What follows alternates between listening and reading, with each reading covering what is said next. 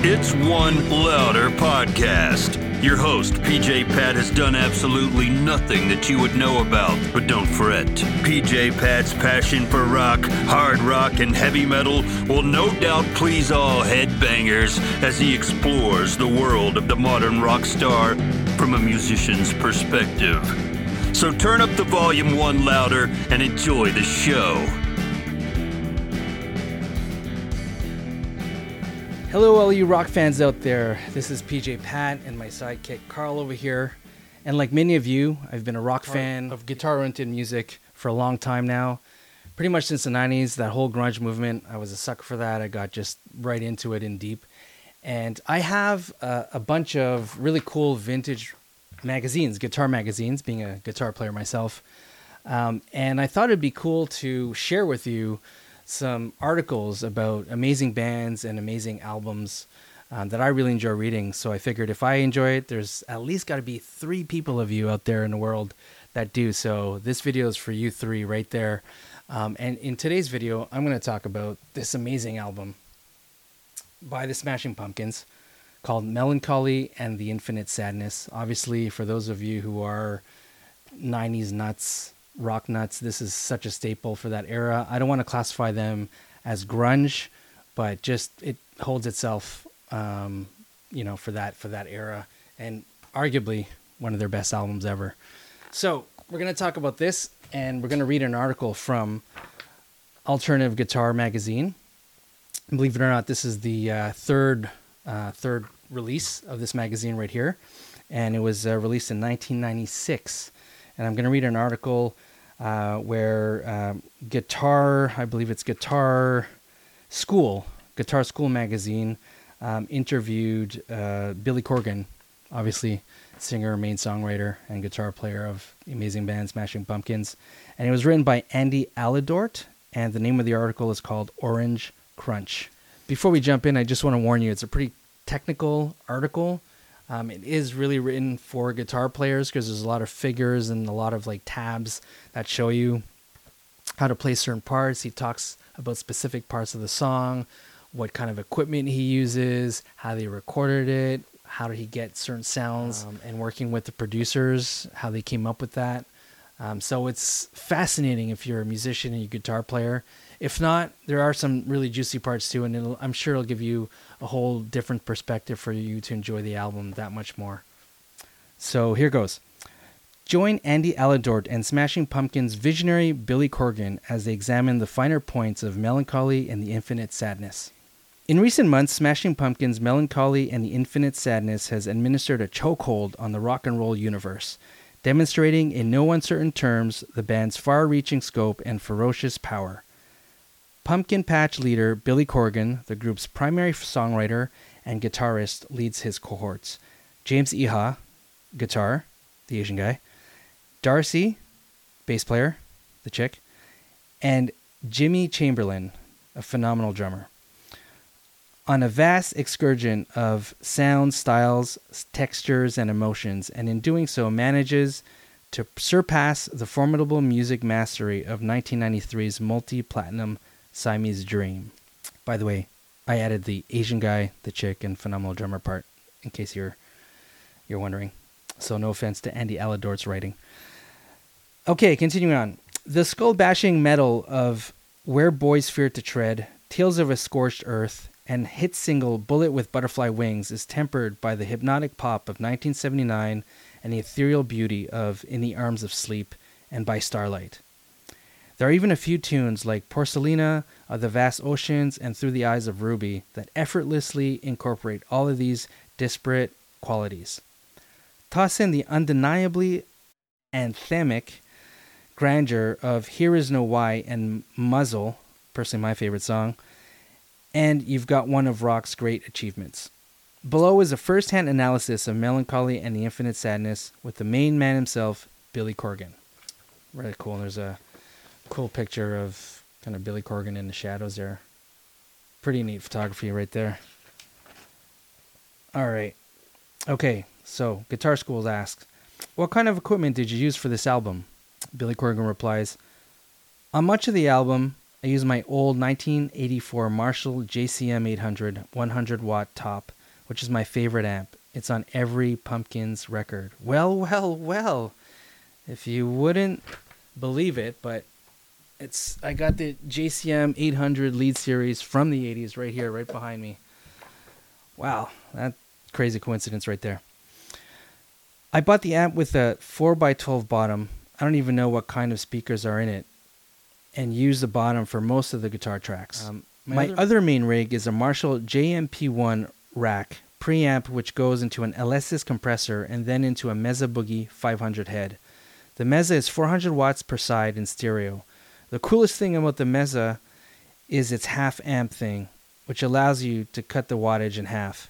That helps the way the sound hits the power section of the amp and gives it a certain kind of compression, which sounds really cool. I like the amp's presence control too. Power amps don't give you much in the way of controls a lot of the time, but I don't use the Mesa in stereo because I think stereo sounds like shit. What songs use these different amp setups? So Corgan replies, Jelly Belly is a good example of the Marshall rack and Alesis compressor guitar sound, which is the basic fat rhythm sound I use. I use the JCM 800 for almost all of the overdubs on the record. That's the JCM at work when it kicks in real heavy at the 23rd second mark during Through the Eyes of Ruby. That amp has a certain cut to it that sounds great. Because of the tonal differences between the two setups, I tend to use the JCM 800 more for the leads, solos, and overdubs than for rhythm. Using the two setups together makes the different guitar parts work better together, to sit better. On Siamese Dream, I did everything with that JCM head, and so it was harder to get tonal differences on each guitar part. Did you use any other guitar amps on the record? On To Forgive, I used a Fender Bassman that I bought during the recordings of Siamese Dream. It's an old fucked up amp, one of those silver face models from the late 60s or early 70s. I paid to get it fixed, but it still doesn't work right. The amp makes this weird sound like a storm is coming. While we rehearsed the song, the sound got worse and worse and then started to go away, at which point we started to record. Right about the time we did the take that's on the album, the sound started to come back. If you listen closely, you can hear a little bit of the storm sound coming again. Is it like that low rumble? No, it's more like something's definitely wrong with the amp. I've had problems with this tube's going harmonic, but this is something else altogether. I've tried kicking the head as hard as I can, and sometimes that makes the sound go away, but other times it makes it worse, so you have to know when and how to kick it. How do you play the verse figure on To Forgive? Okay, well, it starts to get a little technical here. So to spare all the non-guitar players, I'll skip this part. There's a bunch of figures that kind of show how to play certain parts. Skip. Here we go. Did you use any other unusual amps for certain tunes? Not really. I can pretty much get everything I want from my rack setup. James has a Fender Twin, which he used on some tracks for cleaner tones. Come to think of it, we did use a Vox AC30 on a lot of tracks. It's a 64 that someone lent us, and it sounds fucking great. I use it on Tonight Tonight and By Starlight. At the very end of By Starlight, there's a feedback and octave thing that I do, beginning roughly at the 412 mark, and it's just me standing in front of the amp and cranking it up. I double-tracked it, so I'm getting different feedback on each track. It was difficult because I wasn't used to playing with Vox feedback. It was hard to get the guitar to feedback in the range I wanted. When I went back and double-tracked it, I went for feedback in a higher range, which created weird dissonance when I put the two tracks together. How do you play the intro and verse sections of Tonight Tonight? Okay, so a bunch of other technical stuff, guitar playing stuff. They have like these figures that show tabs on how to do it. I'll skip that part. Guitar School says, Tonight Tonight has a wide range of cool guitar tones on it. Billy Corgan says, the Vox has a lot to do with that. Also, when I used that amp, I mostly played a 72 Gibson 335 instead of my standard 57 reissue Strat. Is that 335 the same guitar that's in the Bullet with Butterfly Wings video? No, Billy Corgan says. We rented the 335 in the video because I didn't want to fly mine out to LA, where I was going to be jumping around in the desert all day. I bought my 335 at Grun Guitars in Nashville, the same place where I picked up a 1928 National Steel that I'm in love with. I swear I'm going to learn to play slide on that thing. I like the 335. It's the only non-strat guitar that I really enjoy playing. Can you use it for the really loud, heavy tunes even though it's a semi-hollow guitar?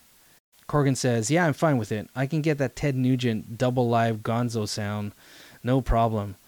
Sometimes when I'm playing the 335 on stage, I'll go into Nugent's Strangehold because the tone is exactly the same. The band always gets a big kick out of that. Do you play that guitar on any other songs? Right now, I'm just using it for Tonight, though I'll probably start using it for other things too. It sounds real good on Bullet. Speaking of Bullet with Butterfly Wings, can you explain the different sections of that tune? Sure. The verse section is based around a droney chord shape. Okay, more technical stuff, showing all the chords. Okay, we'll skip that stuff and we land on this question. Are you happy with all the guitar sounds on the record? Corgan says, yeah, I am. For the next record, though, I'm planning on not using any of my own gear. I want to force myself to get a totally new sound. I'm going to dismantle the rack and start over. Did you use any other non-Strat guitars on Melancholy? On Where Boards Fear to Tread, I used a Les Paul Jr. reissue. I really like that guitar a lot. It's got a fat sound. Through the rack setup, that thing sounds incredible. That song has a pretty crazy beginning. That's part of a sick jam we were having. The song is mostly just a pretty simple riff, played over and over. We cut that one live, and the take on the record is the first time we ever played the tune together. All the changes in the song are totally off the cuff, and were signaled by me via making signals and faces to the bands as we played. Oh man, that's just amazing. I mean, that's kind of how you have to do it sometimes, you know? Compared to, I think, music today that's so calculated, that's so on the click. It's so refreshing to read how they used to do it back then. Okay, back to the article. Guitar School. It's interesting how at the very end of the song you unexpectedly return to the lick one more time. A similar little extra piece thing happens at the end of Love. The thing with Where Boys was that when we got to the last note, which we hold, I singled Jimmy to come back in on the riff. I wanted him to end it exactly as it ends on the record, but he played through it, so we had to edit it later.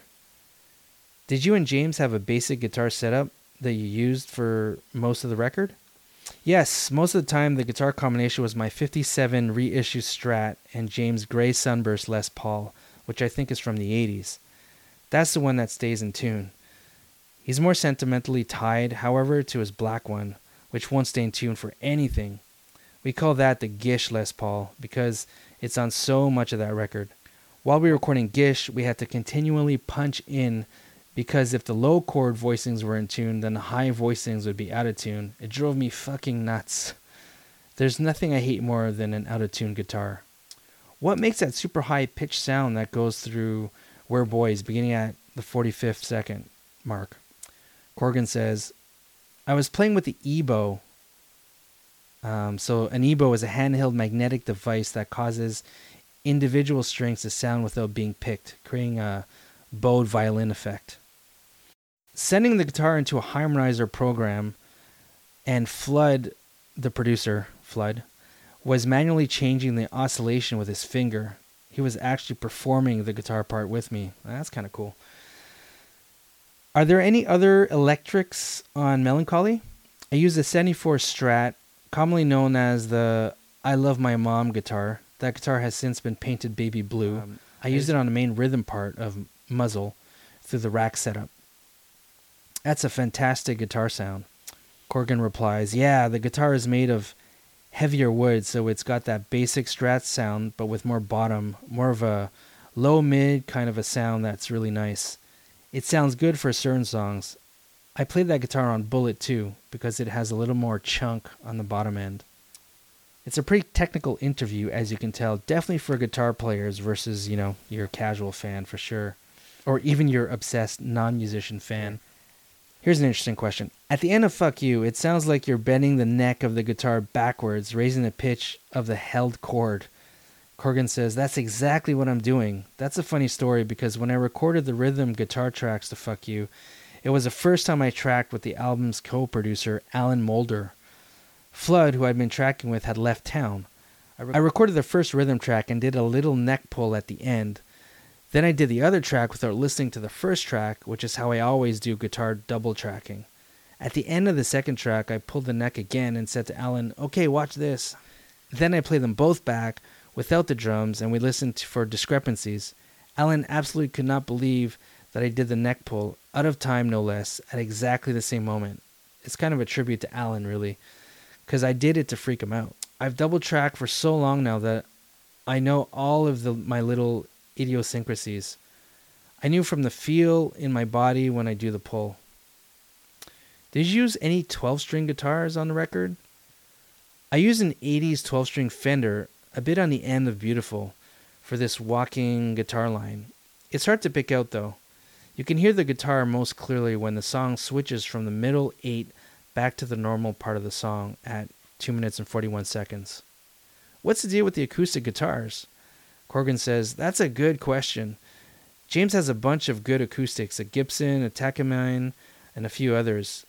I just grabbed whatever was around. He has a 12-string acoustic, I think it's a Gibson, that he tuned to the Nashville tuning." So, just to explain what the Nashville tuning is, it says here, it's achieved by removing the regular strings on a 12-string, leaving only the higher octave strings for the 6th, 5th, 4th, and 3rd strings. The 1st and 2nd strings are unisons, so they stay in the same octave. That's some pretty crazy stuff.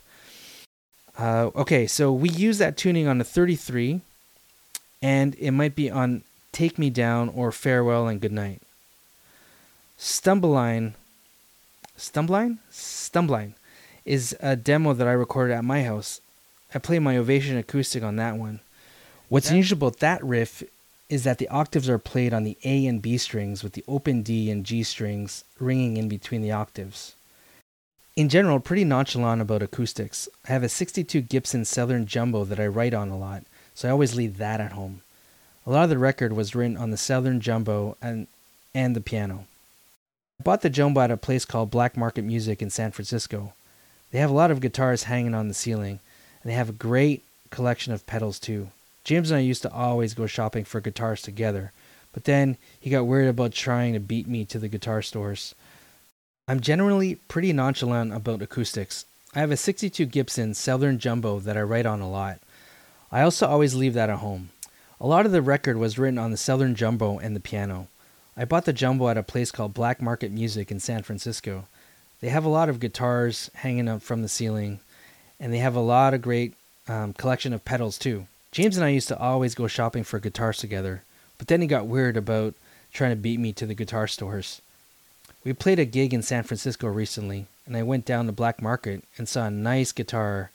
I said, "Maybe James would like this guitar," and the salesman said, "That's funny. James was just here." I go, "He was? Did he buy anything?"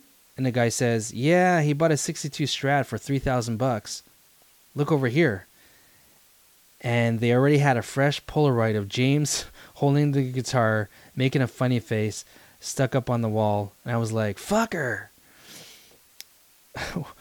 What was your favorite songs from Melancholy? And Corgan says, "It pretty much changes all the time.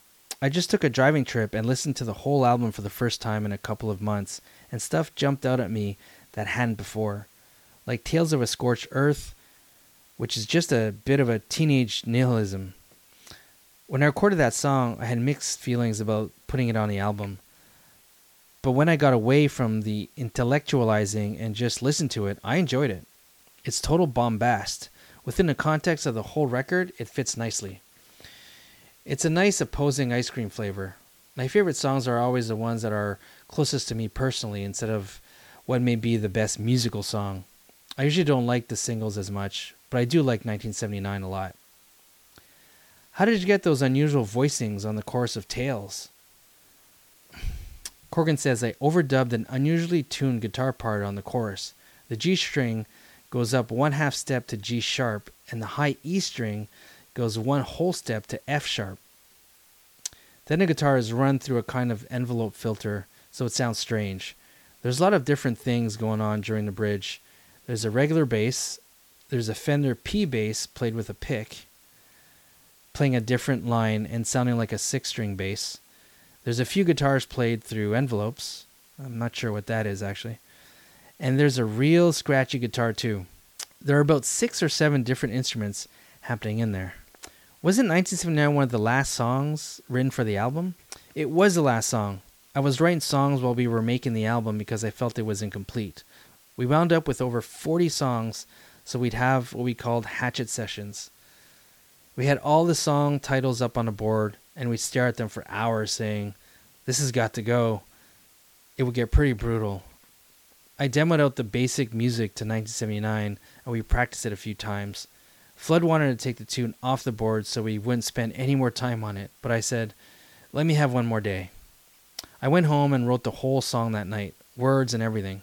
The next day I came in, played the new demo for him, and he said, "That's it! It's done!" That demo is still floating around somewhere, and it's pretty damn weird. 1979 has a real immediacy to it. There's just something about the riff and the vocal. The singles are always like that, though. They come to you pretty fast. It's funny because that melody is the very first melody I sang against the riff. Sometimes I have to mine the melody. You have to dig around until you find something good and solid like Today and Disarm from Siamese Dream. Those were the first melodies I ever sang against the chords. And when you find melodies like that, everything seems to just fall into place effortlessly. It's as though the song is already written and you're just trying to find a thread. It's a weird feeling when you hit upon that. Are you ever inspired to write something by the sound of a certain guitar? Corgan says, I've pretty much gone away from looking for a sound to inspire me. The one song on the record where that happened is XYU. There was something about the main lick that was very menacing, so everything I wrote around it goes with that same menace. It's a live take, with the whole band playing in the same room, loud as hell. Okay, Guitar School asks, one of the hallmarks of your rhythm guitar style is your incorporation of smooth voice leading, in quotation marks, chords that blend into each other because of closed voicings and shared tones. Is that something that you are consciously aware of? And do you use it as a tool in writing guitar parts? Corgan says, I love that kind of thing, and I am always looking for ways to make it happen. I use that technique in the middle 8 of 1979 and in the verse section of Love. That's one of my favorite things to do. I like the way the thirds of all the chords shift around.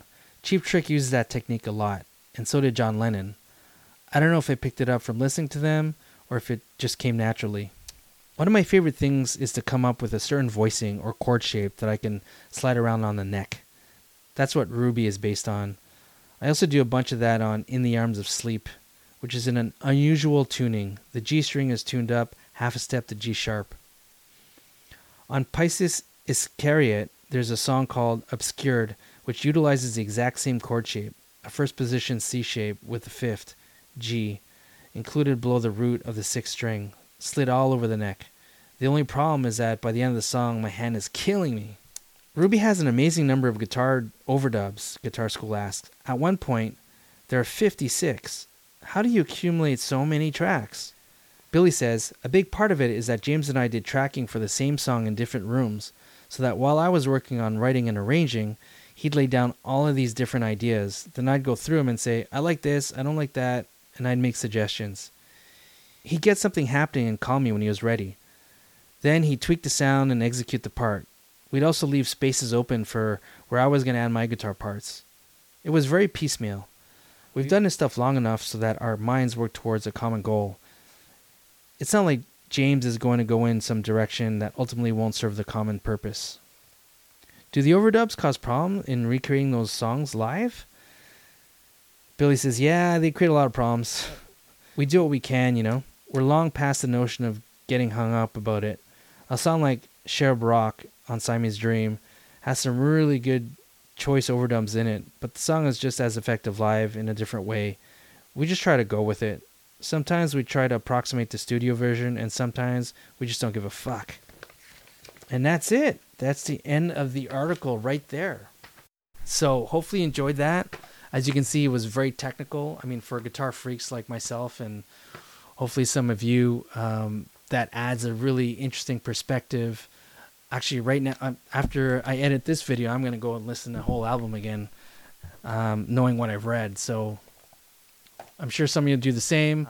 Hopefully it gives you another perspective of the album and just a greater appreciation for it. As you can see, there's a lot of work that's put into these things, and it's just really interesting to see how our masterpiece is made from the artist himself.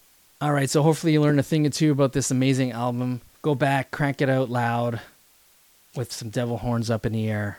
Rock on. I'll see you in the next one.